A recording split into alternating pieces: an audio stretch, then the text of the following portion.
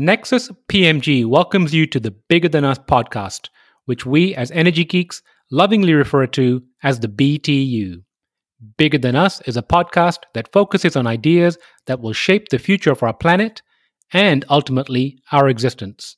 We will occasionally lean into energy topics because, after all, it's the key to our collective survival. But we'll also explore other ideas and topics that we believe will have an impact that is bigger than us. And now, on to today's show.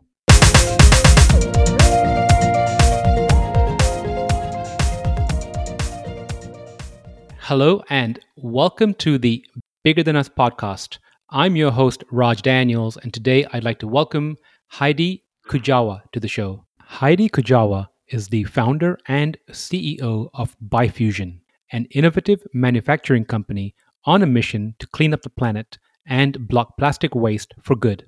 Bifusion's modular systems convert all types of plastic waste, including marine debris, into a high-performing, reusable building material made entirely of plastic waste. Heidi's passion for innovation, technology, and sustainability propelled her to embark on a mission to develop a viable, scalable solution to help address the global plastic crises that threatens our waste management systems and our planet. Heidi, how are you doing today? I'm excellent, Raj. How are you? Thank you so much for having me on the podcast. Heidi, thank you for joining, and I'm super excited to speak with you. I'd like to start the conversation with something that might seem like it's out of left field, but I'm just curious, and it's our show, so we can get to do what we want. I would like to talk about your time in the movie industry, both at Sony and Paramount Pictures. The question is, yes, I see that, back in the aughts, I guess they're called, you were part of the InfoSec security team for both those different movie studios. How did you end up there? That's a really interesting question. I think I love technology. I think the fascinating story is, in all actuality, I actually grew up swinging a hammer. I loved building stuff as a little girl. Some of my earliest memories were on the floor of my grandfather's factory, rooting around for scrap metal and wood to string together to figure out something to make. But I realized as a young girl that, girls weren't supposed to do that. And so while I rooted myself into technology as a career, I never really dropped that hammer. So interestingly enough, technology has changed through the years and when I started to get involved. And I have an insatiable appetite I'm very curious by nature. So, I love solving complex problems. Technology really enabled us to do that as a civilization. Some of the biggest problems that we faced in Hollywood was that filmmakers started shooting on digital formats, and the complex and movie acquisition and the whole process between film and DVD and then television changed so rapidly. We needed tech to evolve that industry, and so I was wonderfully thankful to be part of that industry at that very moment in time when technology really started to change the way that movies were made. So the cool thing about it is, while we've built some solutions to help support those new work streams with technology, that's when security just started to enter the conversation. It started to be like, okay, well, now this is a digital format, and how am I going to protect it? It was easier to handcuff a film canister to somebody's leg and make sure it didn't go anywhere. But once you have a bit or a byte floating on a server or a hard drive or a thumb drive, it was a little bit more difficult. So I naturally gravitate towards really complex problems, which is why I'm at Bifusion also. But that's how I got to information security. It was one of my life meanders down off the beaten path. I needed to answer the question. I needed to solve the problem. I needed to help solve the problem. And I was thrilled at the opportunity to be able to do that at such great studios. So as we continue to meander down memory lane, I see that you next were with E&Y in their cybersecurity sector. In 2014, Sony experienced a really large hack. What were some of the feelings in the industry when that happened? Being at the firm, overseeing the sector in the cyberspace, I mean, clearly, I think there, personally and professionally, I think there was a lot of things that happened. One is as an information security professional, we were always waiting for those big situations to occur because it shook up the boardroom. It got the attention of the boardroom. This was catastrophic. So I hated seeing some of my former colleagues go through that pain. But I also applaud their efforts, the heroics and the camaraderie and the coming together of what that company did and endured, and the leadership that some of my former colleagues exhibited was an extraordinary to watch from the sidelines. But I do think it did change the landscape of cybersecurity in the boardroom. I think that is when that particular incident, it touched every industry. And I think it was only then that people realized that it's something that they needed to pay attention to, that they needed to think differently about, and that for the first time ever, that it is a real threat and that there are such things as cyber warfare and it isn't far away. And I think even if we take it beyond that situation at Sony Pictures, we're starting to see some of that in our political landscapes now too. I don't want to talk about politics, but we're starting to see that. We're starting to hear more about that. Cyber warfare is a very, very, very real thing. And so I'm grateful that as a information security professional at that time at such a prestigious firm, that I was able to have some very different, real, changing conversations with some of the best leaders in the media and entertainment sector around cybersecurity because of that. And then, like I said, I'm just extremely grateful and applaud the efforts of my former colleagues who endured that horrific time. Well, I appreciate you sharing that. And you mentioned Bifusion. Let's fast forward to Bifusion. Can you give the audience an overview of Bifusion and your role at the organization? Sure. So Bifusion is a waste to infrastructure company that we've developed a system that converts all of the unrecyclable plastic, all the plastic that people have no interest in, no value, can't be recycled, or is very, very difficult to recycle, which includes marine debris and agricultural plastics. And we've developed a system that enables folks to take control of that waste and convert it into an alternative reusable building material called BiBlock. That's only made of plastic waste. There's no additives or fillers or glues or mortars or adhesives that are required to build these blocks. And can you paint a picture of what one of these blocks look like? Yeah, it's our zero waste process creates a 22-pound, 8-inch by 8-inch by 16-inch hollow cement block alternative. So it's a little bit lighter weight than a traditional cement block, which makes it a little easier to use, but it's the same dimensions. And you mentioned marine debris and agricultural plastics.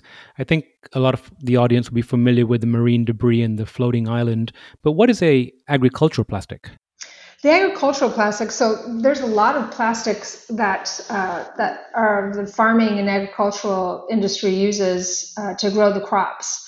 Everything from creating fumigation domes to prepare the soil for planting, to humidity control once seeds are planted, to help those seeds really get a jump start, if you will, all the way down to the drip lines. A lot of drip line technology is advanced that enables them to have better control over water, and so drip lines are used a lot these days in agriculture, and that's all plastic. Right now, all of that stuff goes directly to landfill. It's one of those single-use situations that nobody can do anything with, and we've spent a lot of time, especially during COVID, focused on R&D and making sure that our system was prepared for this material. We've done a lot of R&D on it. They make great blocks. And what can the blocks be used for? So we're very much like we fall into, it's a brand new material. So the best thing to think about is our blocks can be used wherever lumber's used. So we're considered I don't want to get too technical, but we fall in the category of a general utility type 5 construction application, which type 5 is where all of the lumber product or lumber applications live. General utility encompasses anything from garden sheds, storage, single family residential projects, landscaping, fencing, kiosks, uninhabitable spaces, walling applications. I mean, a whole slew. It's general utility, but it does include some residential applications as well as commercial, but general utility across the board. And you mentioned you manufacture the block without any adhesives or mortars and without obviously giving away any trade secrets. How do you do that? So we're called Bifusion because we actually fuse the plastic together. So it is through our proprietary process that enables us to do that.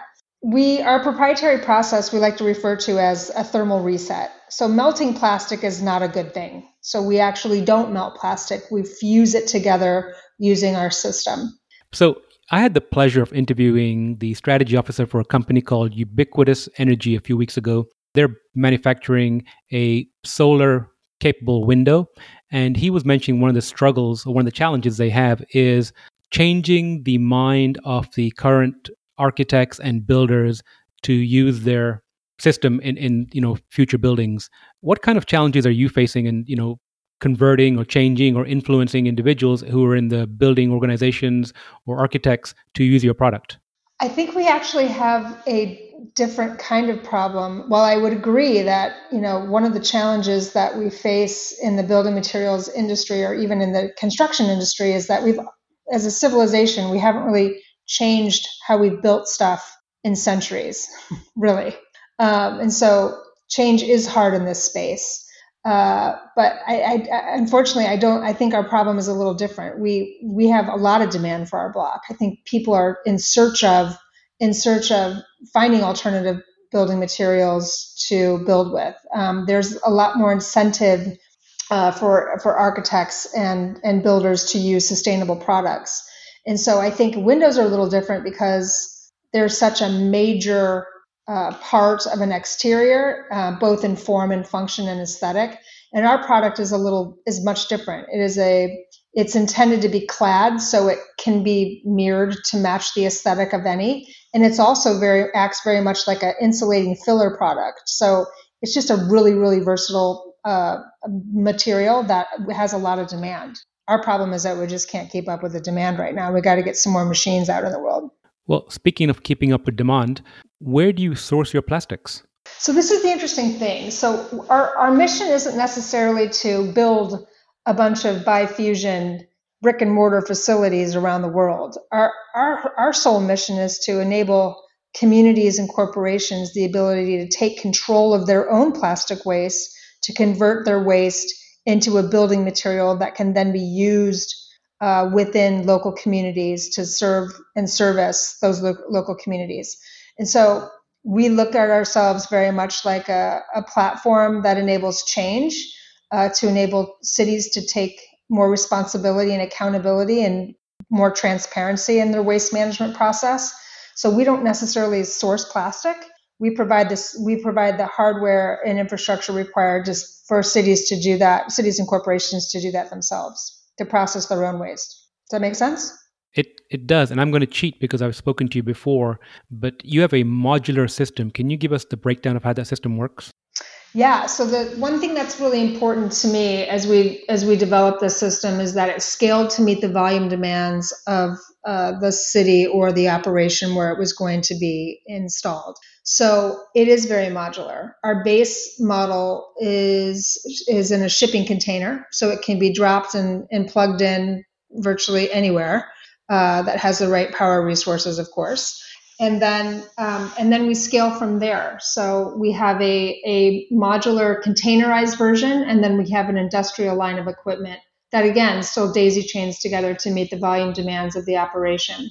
And earlier you mentioned that you can use all the plastic, so no exceptions, all 1 through 7? All 1 through 7. Now, clearly, there's value in several of the plastic types today. Most of the food grade products that we see, the packaging or the water bottles, if the community or operation has an outlet to put that material back into the recycling that can be reconstituted with traditional recycling methods, then do it. So there's a lot of value in that material. So yes, we can make blocks out of that material, but why would we if we can leverage traditional mechanisms to keep it into the stream? But yes, everything else, no problem. And you mentioned communities and cities. If a community is interested in purchasing one of your units, again, I don't want to hold you to this, but can you give a ballpark figure of what that might cost? And also, do you provide ongoing training? Yeah, I mean, we're all about transparency, and the other thing is we're about services. So we don't really view ourselves as a transactionary business. We recognize that cities don't necessarily know how to sell building materials, nor do they need to. Our goal is to be a service provider to cities, and we provide our services actually vary in two different ways. We do a hardware only service where we come and plop the system down. We'll help train local operators to run the operation, as well as work with local builders on how to build with the material.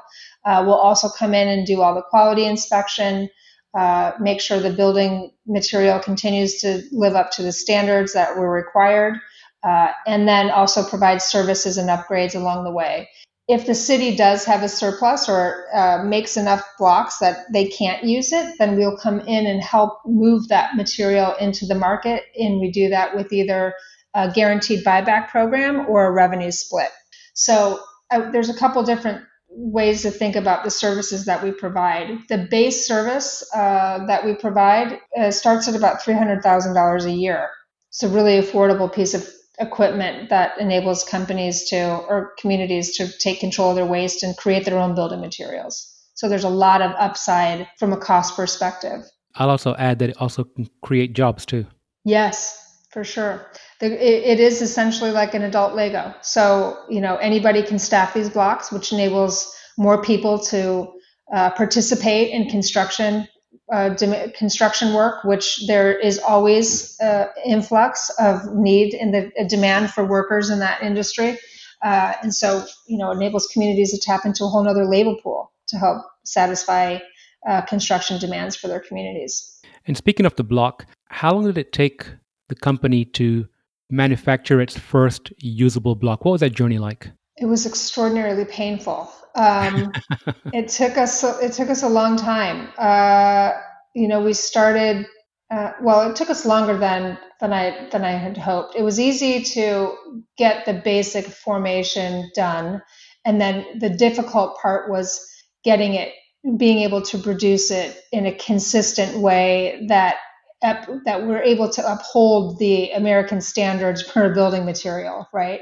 And then, of course, do that continually at a rate and throughput that would make economic sense. So that's really the fine tuning. The concept didn't take too long. It was making it scalable and mass producible at a high quality for the market. That took a long time. Years. How long? I mean, we've been working on this for 5 years. And what was the first use case after you built one or manufactured one? It was really around, we initially figured, let's just focus on the low-hanging fruit. I think that, again, it's an extremely versatile product. The products that we're going to market right now we're just scratching the surface of what's coming. So we were focused on low-hanging fruit, walling applications, landscaping, temporary structures, uninhabitable spaces, storage sheds, stations. There's so many applications, sound walls, privacy fencing. There's so many things that we could do with the blocks right out of the gate, so that enabled us to make them even better, faster, stronger. There will be more complex applications coming down the pipe. I think it's fascinating, and you've been part of this journey now for about 6 years. Do you have any ideas of just the scale or the magnitude of what we need to do as a society to help mitigate this plastic problem that we have?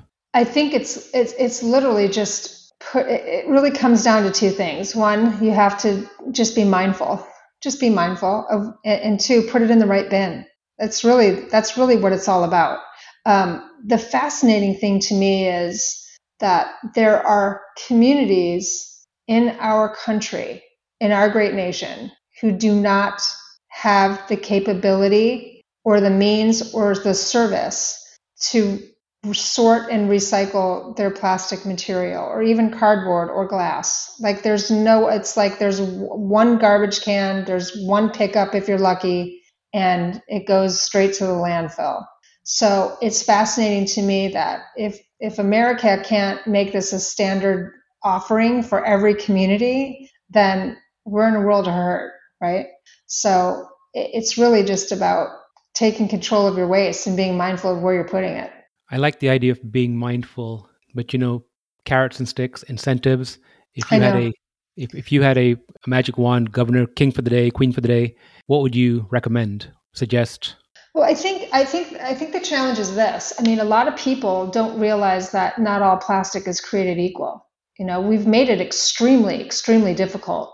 There's no community. The community, what you're told to put in the blue bin, in the recycling bin, if you have it, is different than your next door neighbor in the neighboring city, I should say. It's very complicated. It's too complicated, which I think is why people aren't doing it, or really they're like, why bother? Like, I don't know. I can't tell what this is. I don't even know if it's supposed to be there. And then where does it go? And it ends up in the ocean anyway. So who cares? Like, I think people are just exhausted by the whole notion of what's going on in this space. And they feel a little, it's a little smoke and mirrors a bit. I think people are getting more wise that what we're doing isn't working, and they don't have another choice. It's not like you can choose to select another garbage bin to put out in your curb and something else happens. It's just that option isn't available today. And that's really where we're trying to help change the course. Is I think that, people also don't realize that how complicated the process is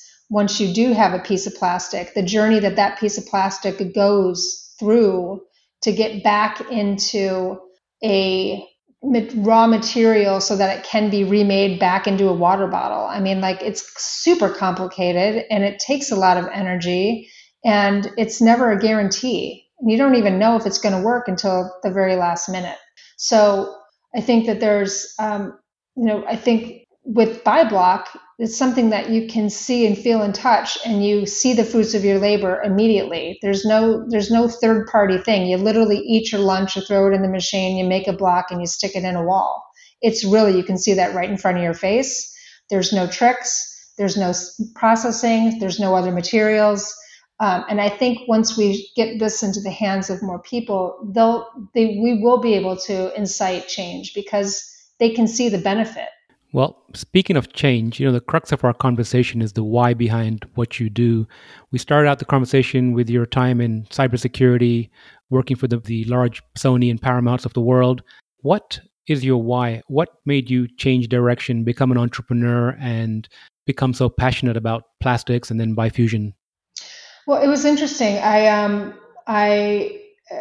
never forget. I had, honestly, it was a little bit of a midlife crisis, Raj.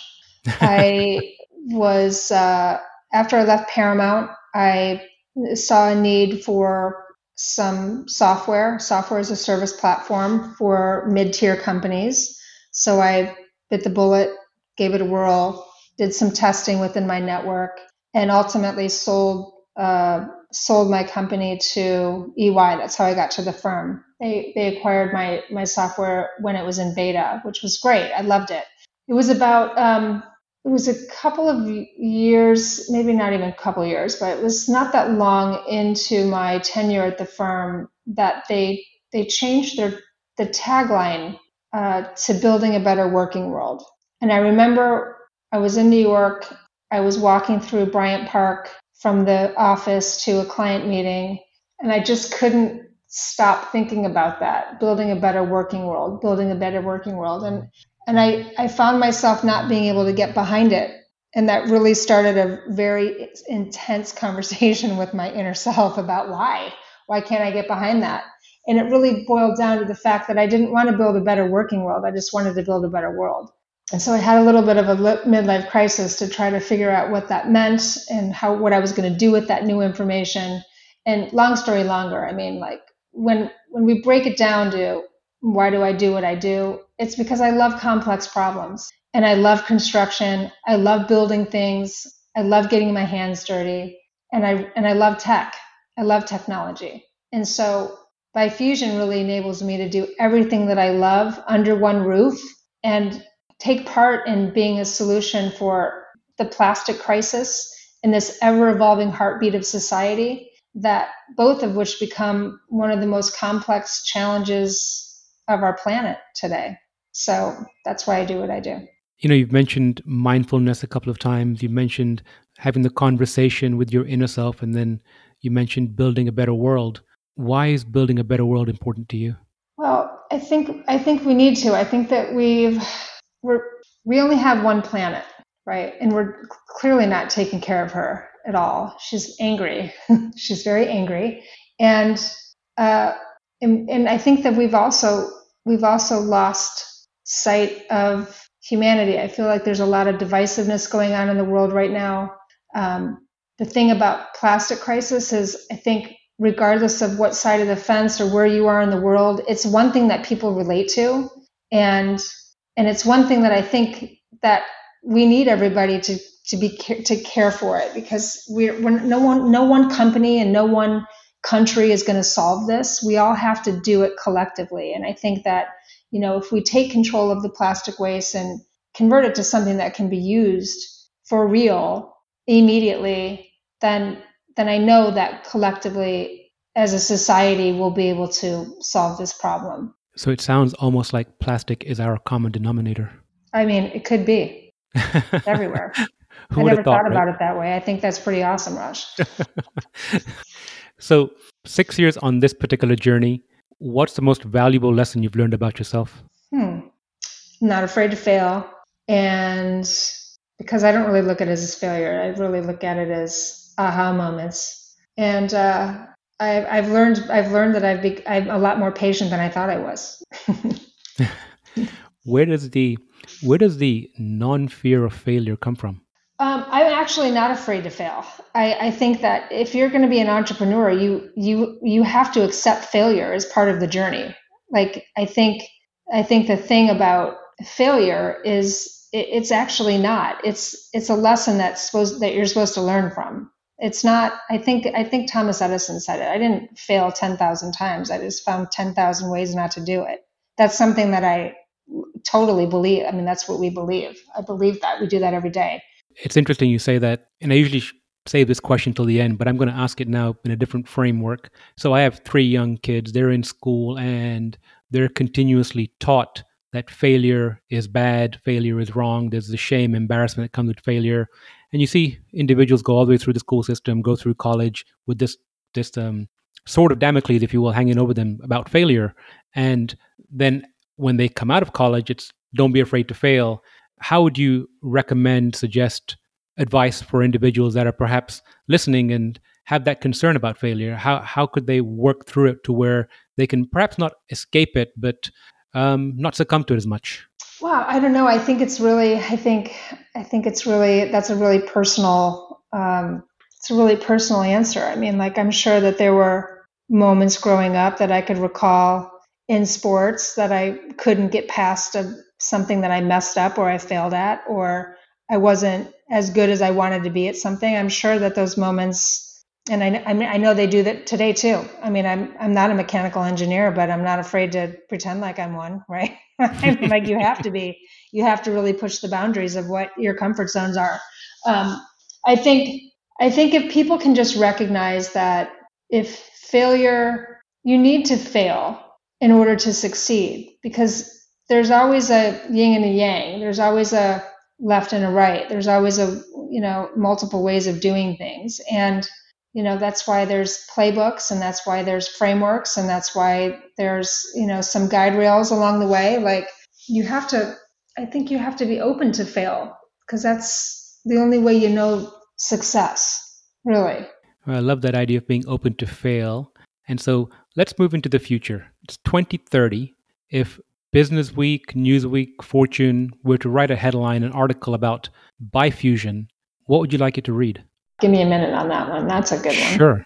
Bifusion helps the world solve the plastic crisis. Now that's a big, hairy, audacious goal, isn't it? Yeah. It's beautiful. So Heidi, thank you very much for your time today. I look forward to seeing your BHAG come to life and catching up with you again soon. Thank you so much, Raj. Really appreciate it. Thank you. Thank you for listening. If you like our show, please give us a rating and review on iTunes. And you can show your support by sharing our show with a friend or reach out to us on social media, where you'll find us under our Nexus PMG handle. If there's a subject or topic you'd like to hear about, send me an email, btu@nexuspmg.com, or contact me via our website, nexuspmg.com.